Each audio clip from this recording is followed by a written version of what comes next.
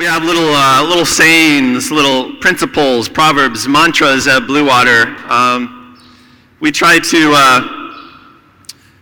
do church in a way that makes sense to people who aren't into church, and we try to teach truth in the Bible in a way that makes sense to people who aren't really into the Bible yet. And we try to do musical worship in a way that makes sense to people who are neither into music nor worship yet.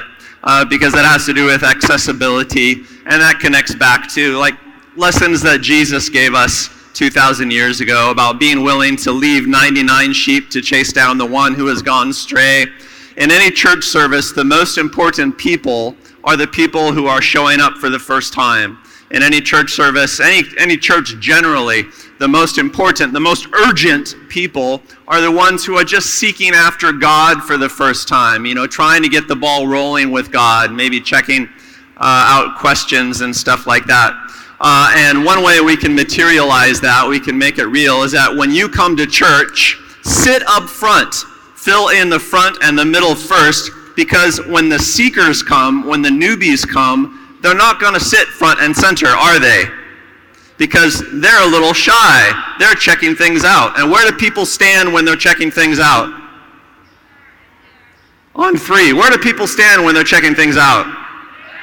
Yeah, on the back, on the side, because they're checking things out. This was so important that when God gave instructions to the ancient Israelites to build the temple, he actually created this thing called the Seeker's Court, or the Gentiles' Court, that was slightly outside the area where the observant Jews worship, because God always wants to make space for the seekers. That is a long-winded way of saying, if you're a regular Blue Water attender and you come, make space for the newbies and make space for the seekers. Don't require them to sit front and center, because that's kind of rude. How many of you have heard me say something like that over the last 11 years? How many times have I said it over the last 11 years?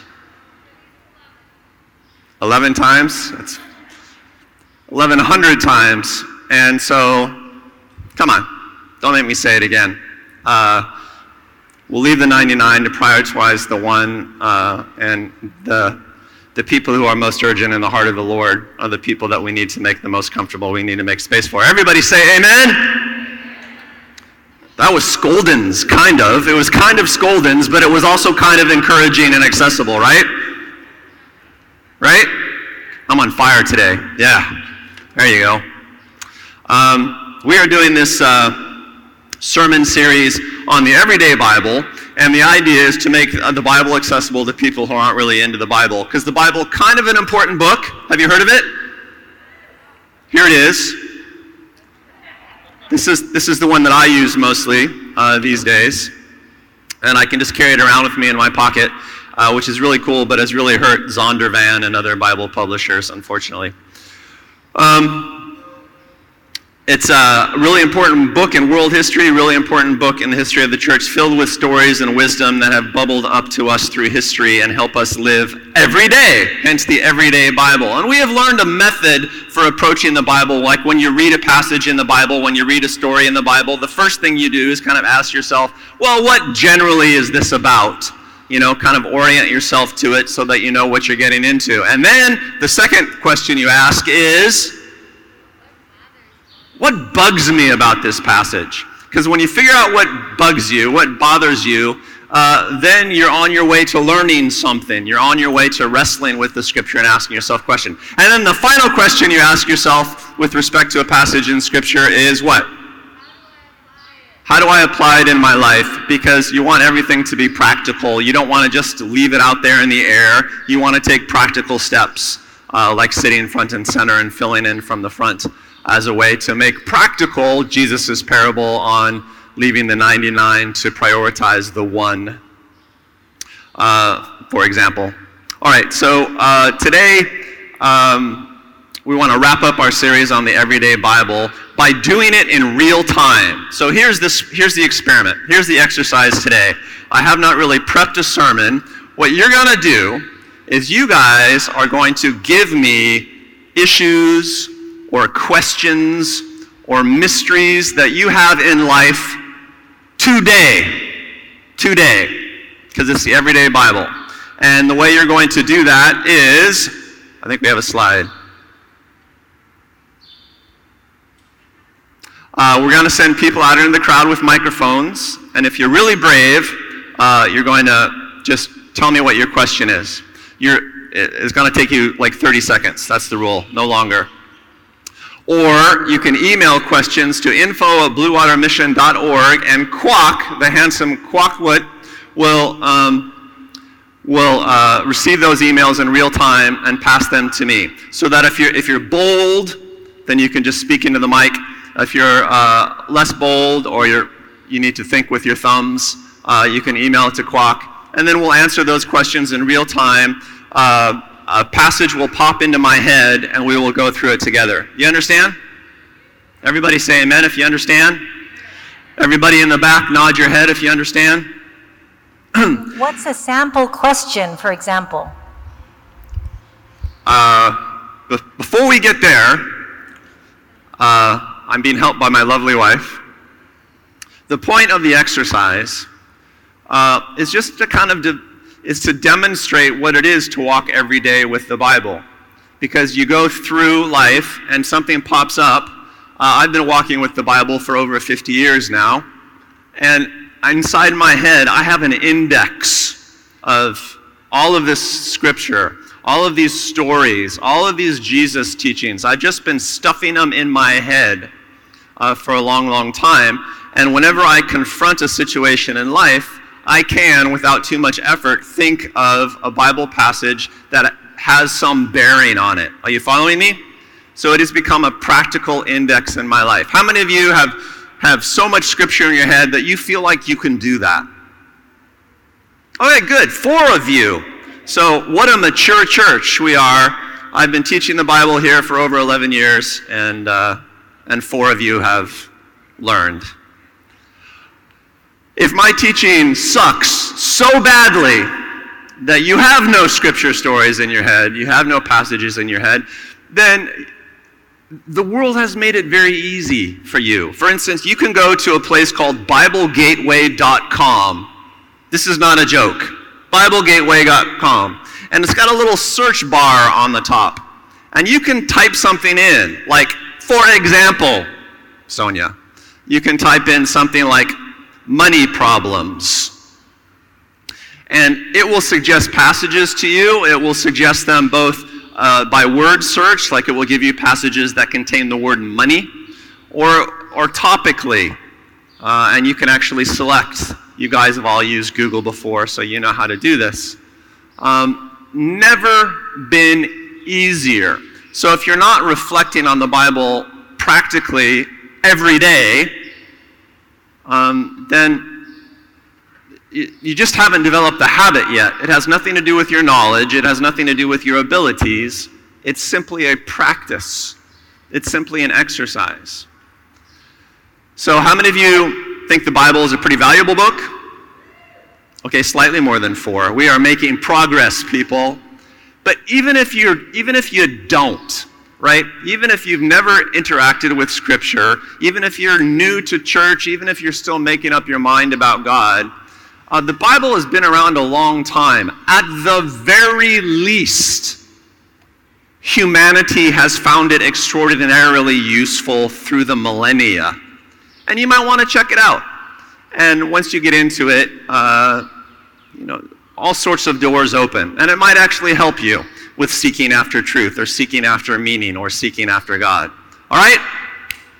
End of sermonette. Can we do this?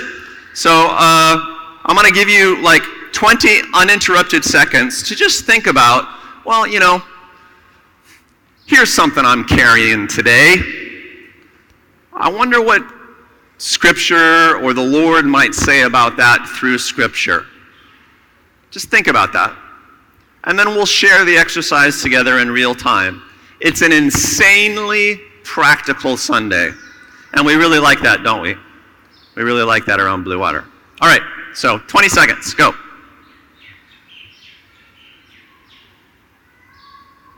This is for me. I don't know whose this is, but I'm drinking it. Rum. Eunice.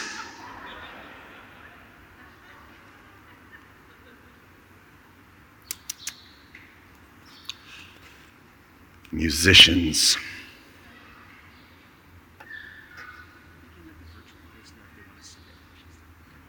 Oh, and if you are listening on the live stream, you can email info@bluewatermission.org and Kwok will receive that, so you can participate over the live stream if you want.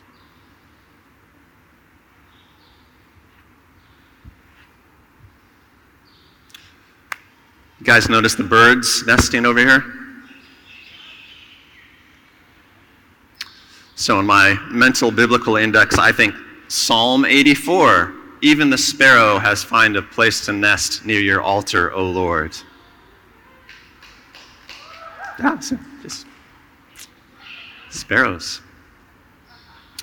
And for that, I'm about to get pooped on, I think. All right, we got some? All right, now, who wants to participate? And we have all sorts of cultures and subcultures in here. You know, some are sort of louder and brash, like maybe the, I don't know, mainland howly. I'm just saying, you know, willing to kind of put themselves forward. And some are a little shy and retiring, like maybe, I don't know, the samurai local kind person. Everybody gets to be equally uncomfortable at Blue Water, so even if you don't automatically think that you should participate, come on, bless your brothers and sisters and jump in. It'll be okay. So Kwok and Sonia, and is Lila participating in this? Lila's way in the back. They have microphones you can speak into, or just start firing off emails to Kwok right now. So let's go. Raise your hand. Yeah, you have to identify yourself somewhere.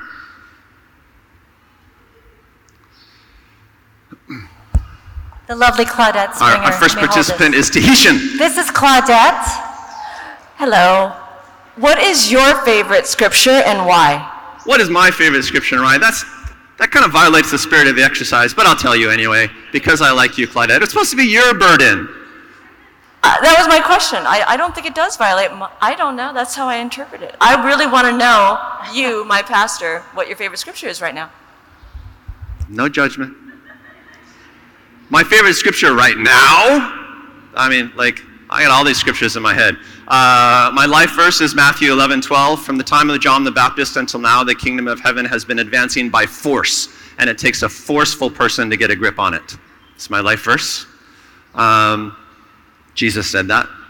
My favorite piece of scripture right now is the story of Jacob wrestling with the angel. I don't know if you know the story. I won't go through it, but he had been through some struggles. He was about to meet his brother. He thought his brother was going to kill him. He was scheming to kind of make it go well. And during the night, God sent an angel to literally wrestle with him physically. And it was after that that his name was changed to Israel. And Israel literally means wrestles with God or fights with God, struggles with God. And I'm definitely someone who fights with God a lot. And the life principle here is that you're gonna struggle in life. Just make sure that your main struggle is with the Lord. And then even if you're a cantankerous so-and-so like me, you end up holding on to what's important until he blesses you.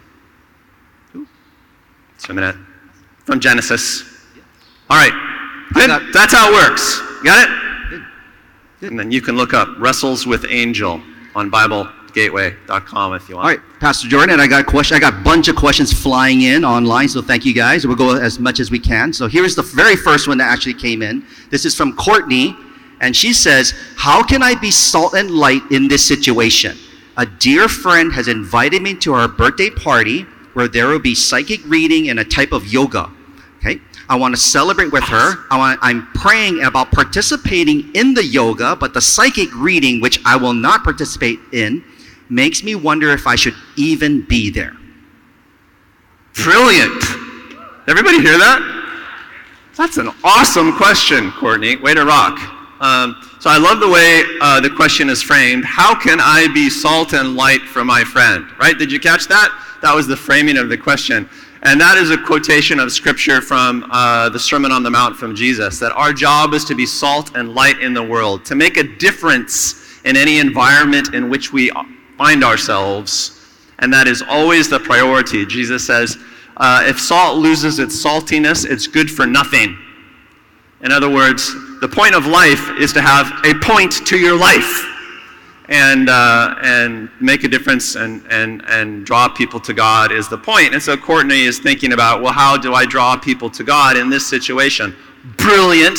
That is the precise, correct way to go about thinking through the situation. The problem is that there are psychic readers there, that there are supernatural things going on there that might not be healthy, because just because you're supernaturally gifted and can sense things supernaturally or mystically doesn't necessarily mean that you're tuned into God. You might be giving demons an opportunity to speak with you and stuff like that. So that's the problem.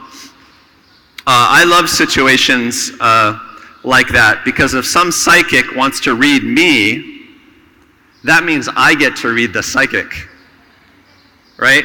And so if they want to prophesy to me, this does not bother me, and it does not contaminate me, it does not touch me, right? Because he who is in me is more powerful than he who is in the world. That would be the scripture, right? That's a popular one. Everybody knows that one. So I would probably feel quite free to go to that party. I would go confidently and with faith, and that would be my rule. It's like, well, here's a psychic reading. Oh, that's interesting. Your psychic reading. You know, while you were talking, I felt like I had a reading. Only mine, I feel like, comes from the Lord God through the power of the Holy Spirit. And here's what I think the Lord would say to you. I think the Lord has given you these gifts in your life. I think that the Lord has this calling on your life. I feel like the Lord would want to point to this type of situation in your life and say to you, be careful. The ways of the Lord are holy, or something like that. You getting the feel for it?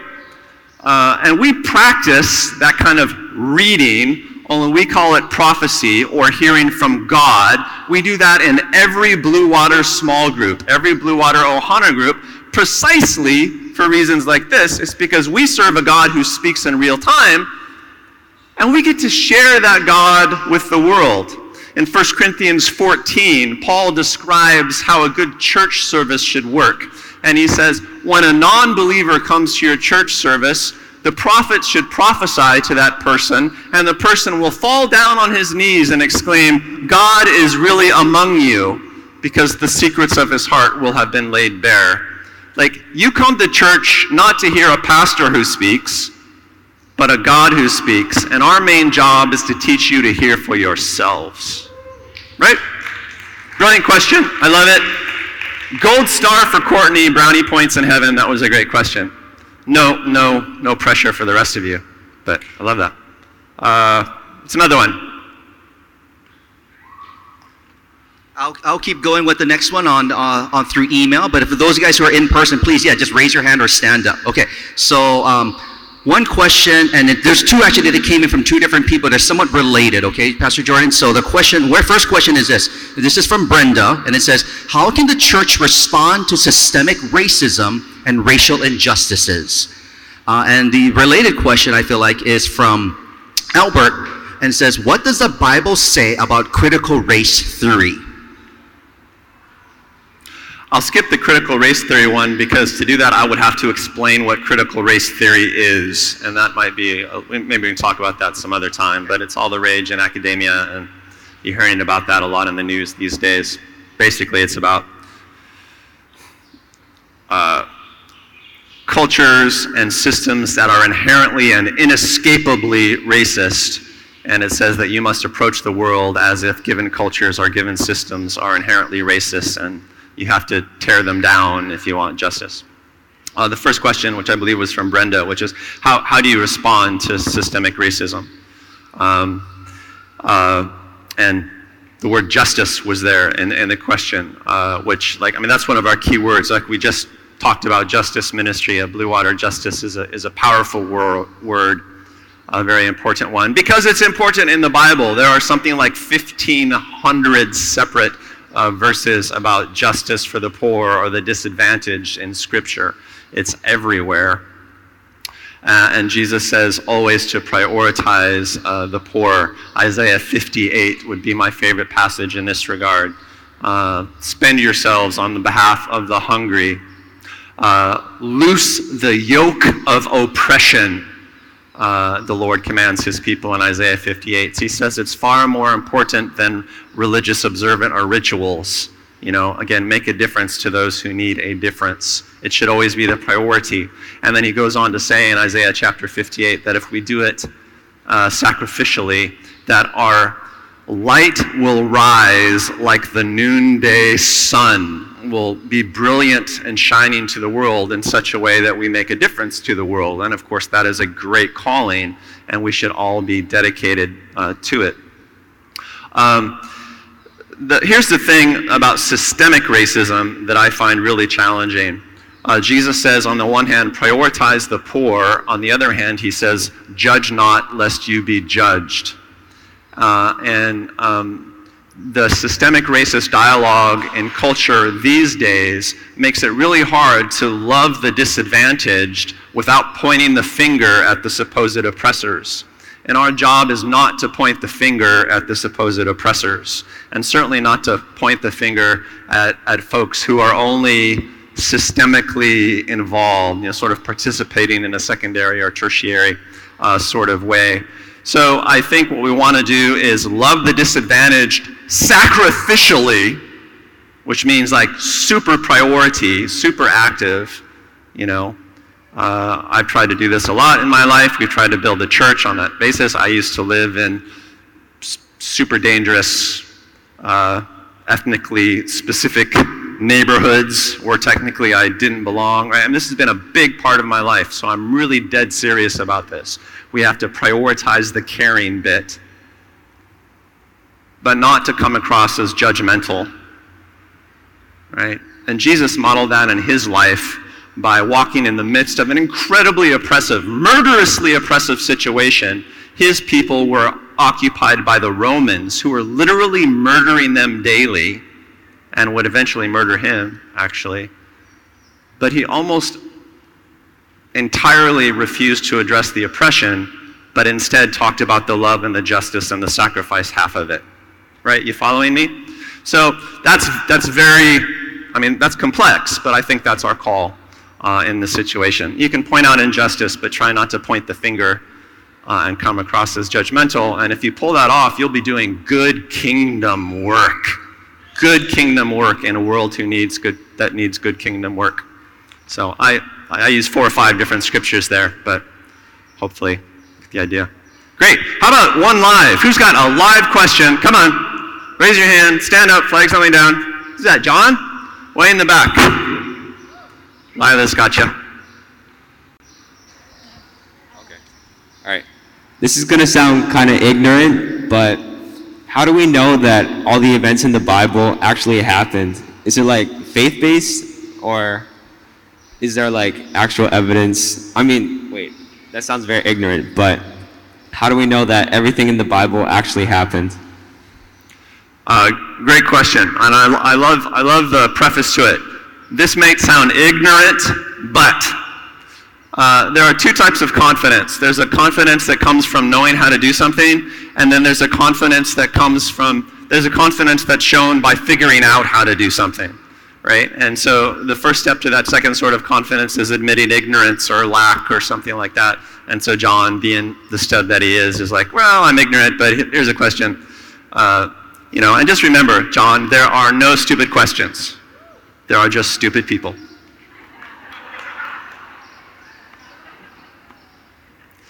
How do we know that the stories in the Bible actually happened? That's a super broad question. So I'll give you 2 types of answers, John.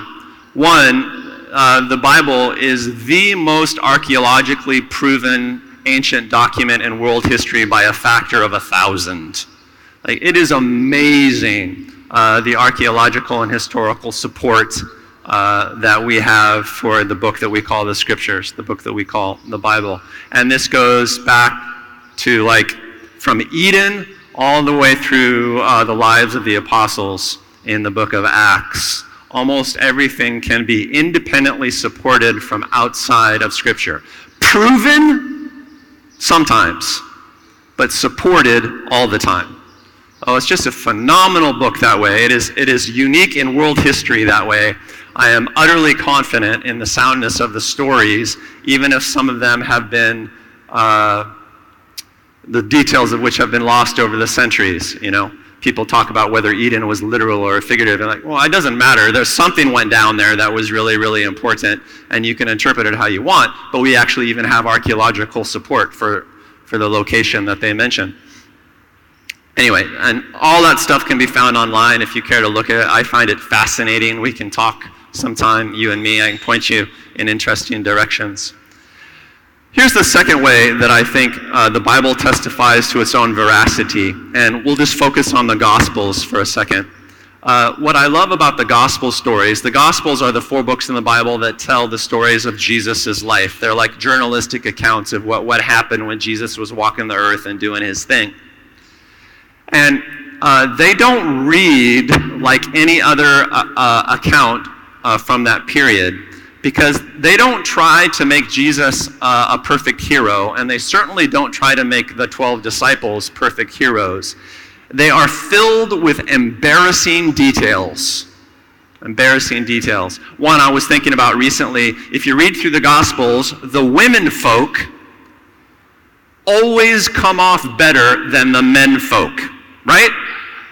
Am I right? Yeah, every time, every time. Now, why is that significant? Because, like, we pretty much all know that women are godlier than men. I mean, we pretty much all know that, right? But why is it significant that 2,000 years ago the Bible was saying that? It's because it was a more strongly patriarchal culture, and for the Bible to say that Jesus was supported in his ministry from the financial strength of women were supporting the men in the early Jesus movement. That would have been a humiliating detail to share in those days. But they shared it anyway, which means nobody was pretending and nobody was trying to cover everything up. And there are like probably 20 different examples that I could give you. That's just one that I've been thinking about recently. So it reads like true journalism, true history. It even shares the foibles of the so-called heroes. We get to see Peter and Paul arguing with each other about what correct theology is. Like, they're not trying to hide anything. So whatever else you say about Scripture, the people who participated in and wrote the New Testament actually believed it was true. Now you have to make up your own mind of whether you think it's true, but they were giving you as accurate an account as possible. And then beyond that goes all sorts of independent historical accounts as well from guys like Josephus or some of the early church fathers. Good answer, John? It's a good question, bud. All right, how are we doing? A couple more. Yeah, Lila's got you. I cannot see who that is, but ask your question. Okay. Oh, sorry, I'm so used to it. What do you make of people who were super into Jesus and then they walk away and renounce their faith? Do you think how does that happen? And what can we do about it? Yeah, the question, if you didn't hear, what do I make of people who are super into Jesus and then time goes by and they end up walking away from their faith? What do I make of it, and what can we do about it, was the tagline there, which is an important tagline.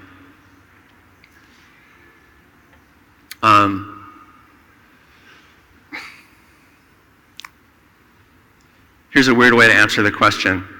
If faith is easy for you, you're doing it wrong.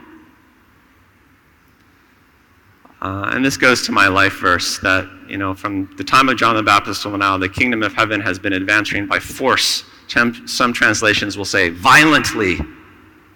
And it takes a forceful person or a violent person, or one who suffereth violence, is the way the King James puts it, to hold on to the kingdom.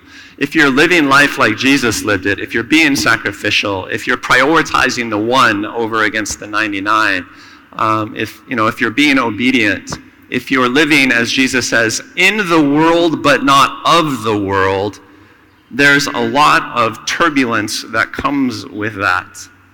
And I'm not surprised when people who are really into Jesus drift away, because you can be really into Jesus during a comfortable time and then drift away from just pure fatigue, just because you feel like an alien in the world.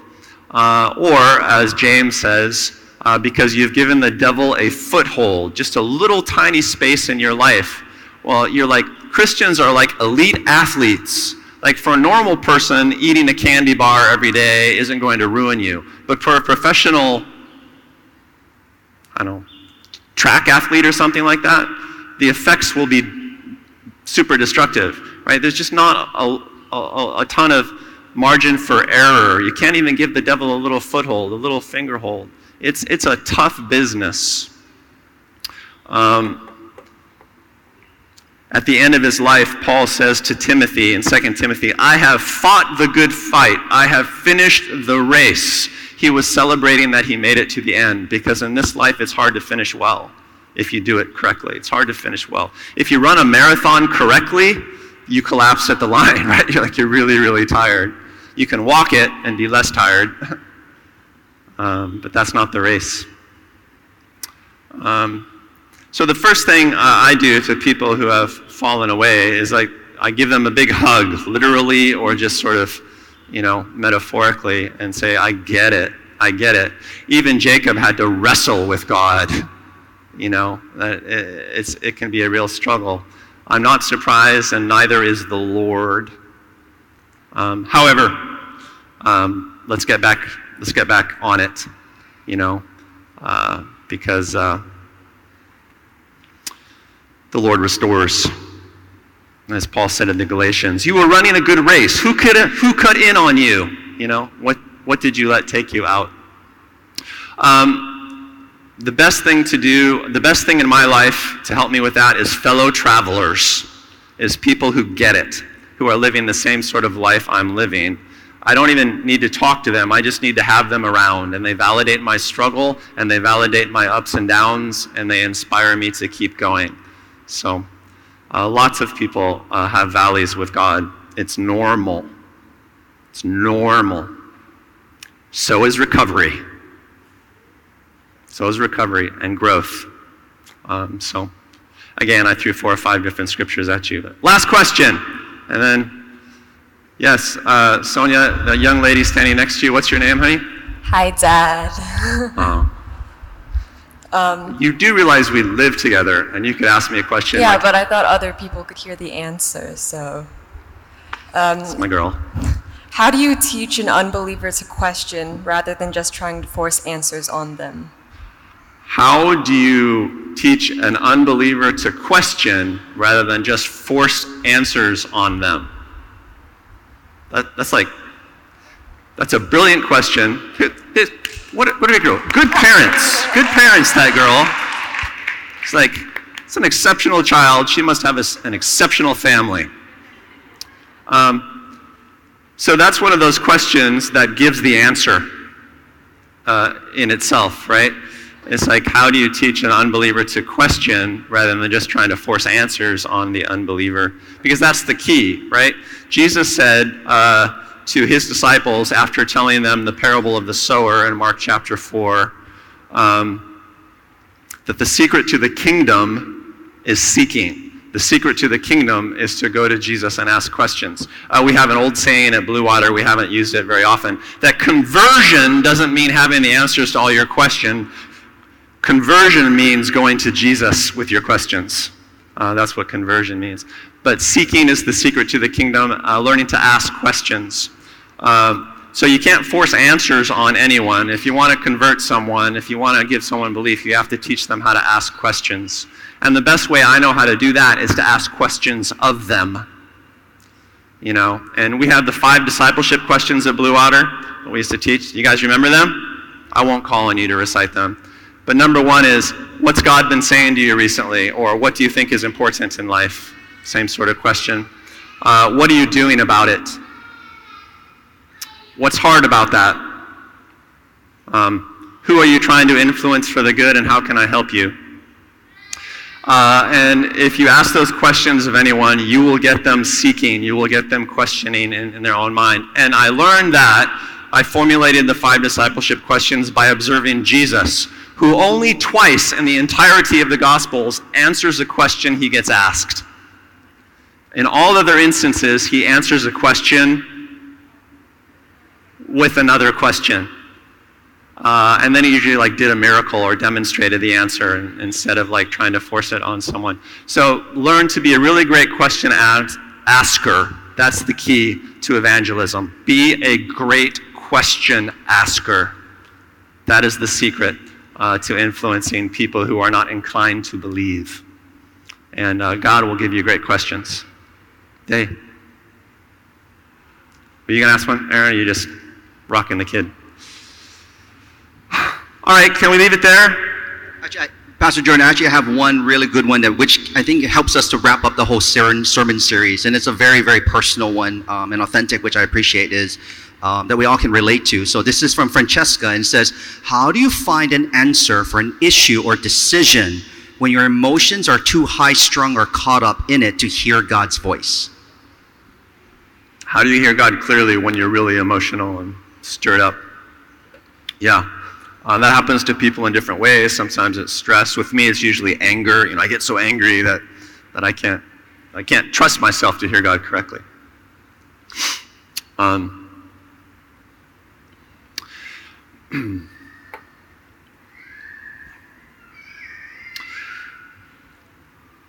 I think about that memory verse in all things with thanksgiving and prayer, supplication. Make your request known to God. There's a lot in that verse. But essentially it says, try to get your mind straight and then ask God for help.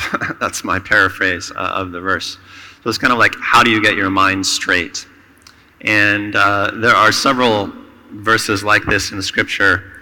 A lot of the Psalms, I think of Psalm 43.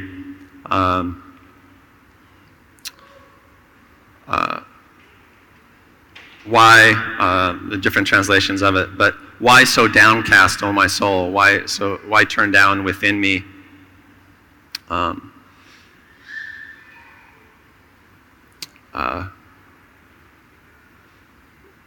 Psalm 27, you will see the goodness of the Lord in the land of the living.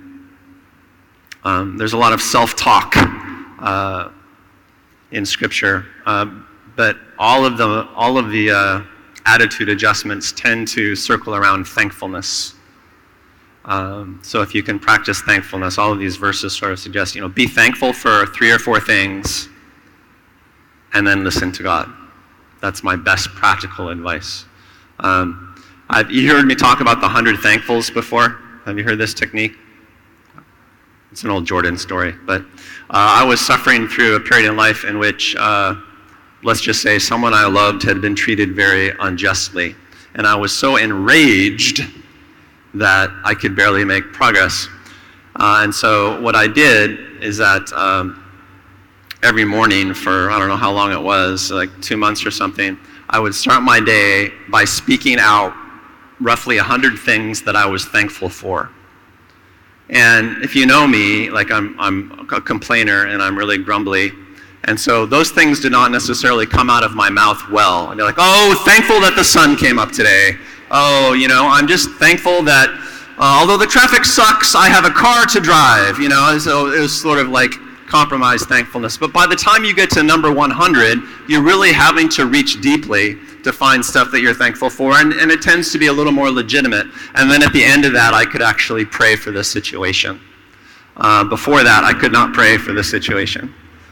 So I did my own attitude adjustment, and Scripture tends to say that the best attitude adjustments are sparked through exercises of thankfulness. So I'm terrible at them. I'm really bad at them, which means I value them because I know how necessary they are. And then you generally hear God pretty well, or you can, of course, go to Ohana Group and put yourself in the middle of the prayer circle and ask other people to hear God for you. But even then, you want to be in a good frame of mind when you go there. I often can't hear from God very well, but all of you can. And so I rely on you in times of great stress to tell me what the Lord is saying. Yes? All right, we are over time. That was a very strange way to do a sermon. Did you like it? Again, the whole idea was just to provide a snapshot of everyday Bible, everyday interaction with scriptures, and that this is a really practical book. And the idea is to kind of get scripture in your head. What is it about? What bugs me about that? How do I use it? How do I apply it in my life? And you do that, and you become a Bible surfer in the best possible way. The wave of scripture pushes you forward. And it's exhilarating, and it's powerful. And for 2,000 years, the followers of Jesus have been finding it extremely profitable, and I hope you do as well. Father God, I thank you that you have not left us alone, that you have left us the Holy Spirit to walk with us and to remind us of things that Jesus taught us, as it says in the Gospel of John. I pray that you would remind us of what is already in our head and help us to use it well. And I pray, Lord, that you will accompany us and provide our needs, whether they be financial or physical or relational or emotional. I pray that, as it says in Exodus, that we would be your people and you would be our God, that we would own each other in intimacy. In Jesus' name, everybody says,